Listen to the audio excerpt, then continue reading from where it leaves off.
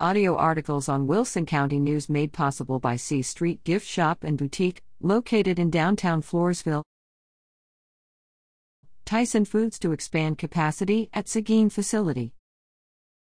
The City of Seguin, the Seguin Economic Development Corporation, and Tyson Foods Incorporated have announced that Tyson Foods will expand its facility in Seguin to increase production capacity to meet increasing demand for Tyson chicken.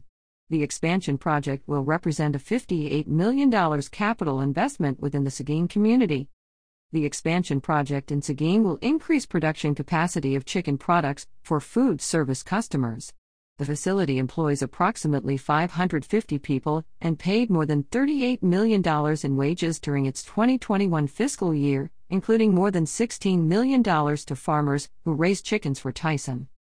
The facility on W. Kingsbury Street is currently 108,836 square feet.